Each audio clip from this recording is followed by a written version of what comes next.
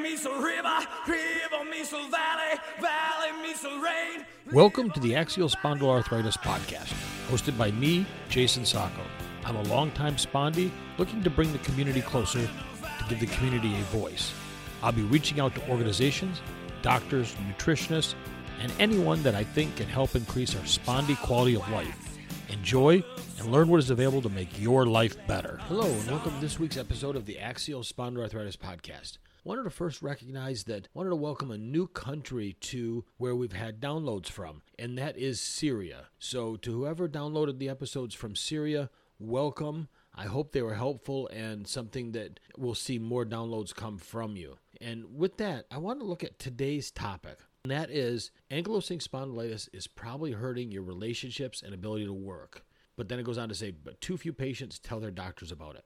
This was an interesting article. It's from a few years ago. It's like 2018, and it's from Creaky Joints, and I'll have a link to it in the show notes. But what it did is it looked at when more than 75% of people with ankylosing spondylitis say they currently have back pain, stiffness, fatigue, and joint pain, not to mention a high prevalence of co-occurring health problems like depression, anxiety, and migraines. It's not exactly surprising, it says, that we might have a big impact on a person's ability to work and their personal life. And that's certainly something that I can attest to. Well, I have not such a hard time working. It has been a major effect on my personal life and anxiety and depression. Those have been something that has just been crippling for me at times, and especially as I deal with the partner leaving, and she's got, just a good person, but it just didn't work out, but it has left a hole in me. It'll heal, obviously, but it still hurts. So the interesting thing about this study goes on to say, but few real-world studies have examined the impact of AS, a chronic systematic inflammatory disease that primarily affects the sacroiliac joints and spine, on health-related quality of life with regard to work and relationships. So they went and looked at the study of the life of people with AS. They said it can be complex due to the slow progression and invisible nature of the disease. So the study was done in 2018 by a number of places, including the American College of Rheumatology. And interestingly, of those that were looked at, they looked at 235 people with ankylosing spondylitis. Of those they looked at, 74% of them were female. That's very unique considering that, AS is historically known as a more male-dominant condition, which, of course, that's being broken down day by day by day and is obviously incorrect. But this study was primarily women, and I think that in itself is just a fantastic thing to see. With more than two-thirds of respondents reporting high disease such as severity as assessed by the RAPID-3, overall, the study found that adults with ankylosing spondylitis experienced high unemployment and a significant impact on their personal relationships. And here's some things they found. 235 patients they looked at, average age 50, 74% female, 26% male. They said how AS impacts work. Well, of those, 72% of the respondents have difficulty standing or sitting for long hours. I can certainly understand that. I have to go maybe a couple hours, then I have to stand up and move just a little bit before I can go back to sitting down again. 47% said they miss work because of AS. 42% have difficulty doing physical tasks, and 41% have loss of productivity. How does AS affect their relationships? Well, 63% responded having difficulty spending time with friends. 54% reported a lack of understanding from friends and family about AS. And then lastly, 47% have difficulty spending time with family.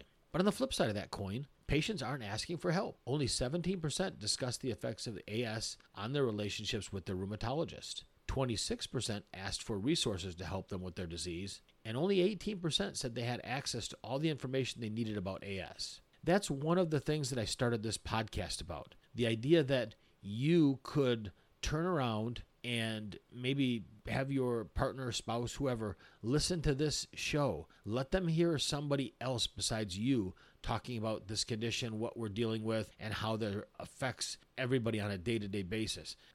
Sometimes if they hear it from the same person over and over, it just loses some of the importance. But to hear it from a new person could bring a whole different perspective to them. How does AS affect personal relationships? Well, the most common impact of AS on relationships was difficulty spending time with friends, or lack of understanding from friends, and the difficulty spending time with family. In nearly all the cases, women reported that AS took a greater toll on their relationships than men did. For example, while 45% of women said that AS caused difficulty maintaining friendships, only 25% of men did. Some participants, 8% of men and 6% of women, said that AS even resulted in separation or divorce. I can understand that. I would say that my first marriage, I went through a divorce ultimately because of AS. That wasn't it. I guess maybe that might have been just a part of it. But when we were first married, I was difficult. I wasn't being treated, flaring, pain, and she did put up with a lot. So with that just helped to expedite along the problems that and eventually it came up and led to the divorce. So I would say AS played a part in, really all of them, because the AS itself, the anxiety for me, and you may be different, but for me, the anxiety and the depression from dealing with this condition has made me always feel that, I don't know, maybe I'm not worthy of somebody. Maybe I'm not worthy of somebody, loving me, caring for me, being there for me. So I'm always afraid of people abandoning me or leaving me. And that really, really affects relationships. You could be completely different. I'm what's called an anxious attachment. You could be an avoidant. Might mean you took and put up such a wall so that you didn't get hurt, the AS didn't get triggered, that you just won't let anybody in. You have absolutely zero desire for any intimate connections, like emotional intimate connections. We're all different. And then on the other flip side, many of you might be completely secure and the AS doesn't mean a thing to you, and you are one of the lucky ones that deals that way. What can we do? How does it affect work as well? Well, half of respondents in the study reported being unemployed. The vast majority, of those, 91%, reported that this was due to AS. Among the people who were still working, AS affected many aspects of their daily work lives. People reported difficulty sitting or standing for long hours, missing work, or being unable to do difficult physical tasks, and a loss of productivity was also widely reported. Here, too, in many cases, women reported that AS affected their ability to function well at work more than men. 29% of women said they were frequently late to work, compared with 12% of men. And 24% of women said they even had to switch their job as a result of AS. So only 15% of men said that. How do we get through this? What do we do? There are support groups out there, but first and foremost,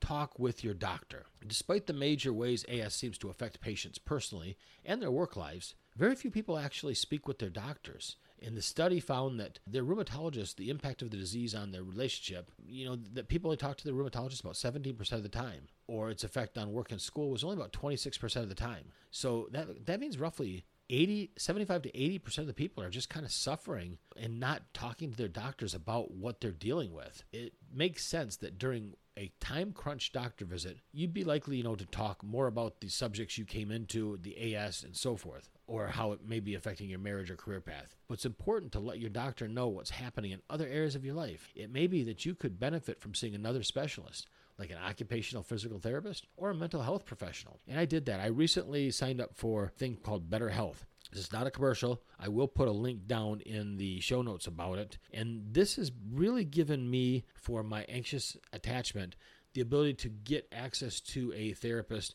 at a fairly affordable price, roughly about $300 a month. Not cheap, but when you go to a therapist, the co-pays and everything can be much, much higher. Check your benefits at work. It may pay for something like Better Health. It may not, may have other options, but it's really good to get yourself and possibly your spouse or partner into therapy so that everybody can get on the same page. Everybody can come to an agreement as to what's going on and how best to move forward. You also want to getting the right info to manage your AS. There was another study finding was that people with AS feel they don't have all the info that they need to live well with this disease. Now, this is amazing. Overall, 149 respondents, or 63%, reported that they did not have access to the information on how to manage their fatigue. Only 42 respondents, or 18%, said that they have access to all the information they need about AS.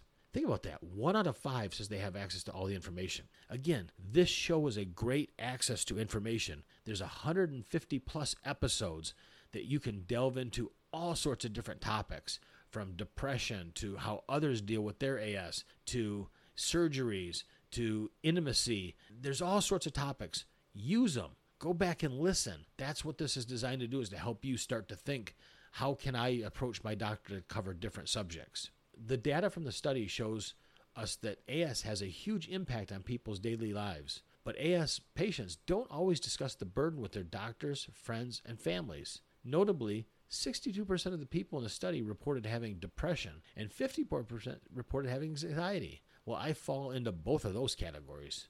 It can be difficult with a disease like AS, which often goes undiagnosed for so long, to feel like the people in your life can really understand what you're trying to go through and how this disease affects you. And certainly agree with that. Growing up, I was told I was lazy and a number of other things that I didn't want to work because I was hurting. I started this journey around 9 or 10 years old, diagnosed at 14. So there was days when I just hurt and it was brushed off. That bothered me for a long time. I had to kind of let some of it go, but I still will talk about it. Overall, it's very important for you to share both physically and emotionally with your loved ones. Your friends and family might assume no good news is good news. They may have no idea what you're going through unless you let them know. Don't be afraid to talk about it. It doesn't have to be the sole source of conversation. It doesn't have to be the only source of conversation. But talk to your friends about it. Talk to your family about it. Let them listen to this podcast. All of this is designed to get you through the tough parts of dealing with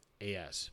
So again, thank you. You'll find a link to this article in the show notes. I really appreciate everybody that's reached out to me. Again, this has been a rough week. This day today, as I record this, has been a horrible day for my depression. I know if you're dealing with anxiety or depression because of AS or other topics, please don't hesitate to reach out through my website, SpondyPodcast.com. Thank you and take care.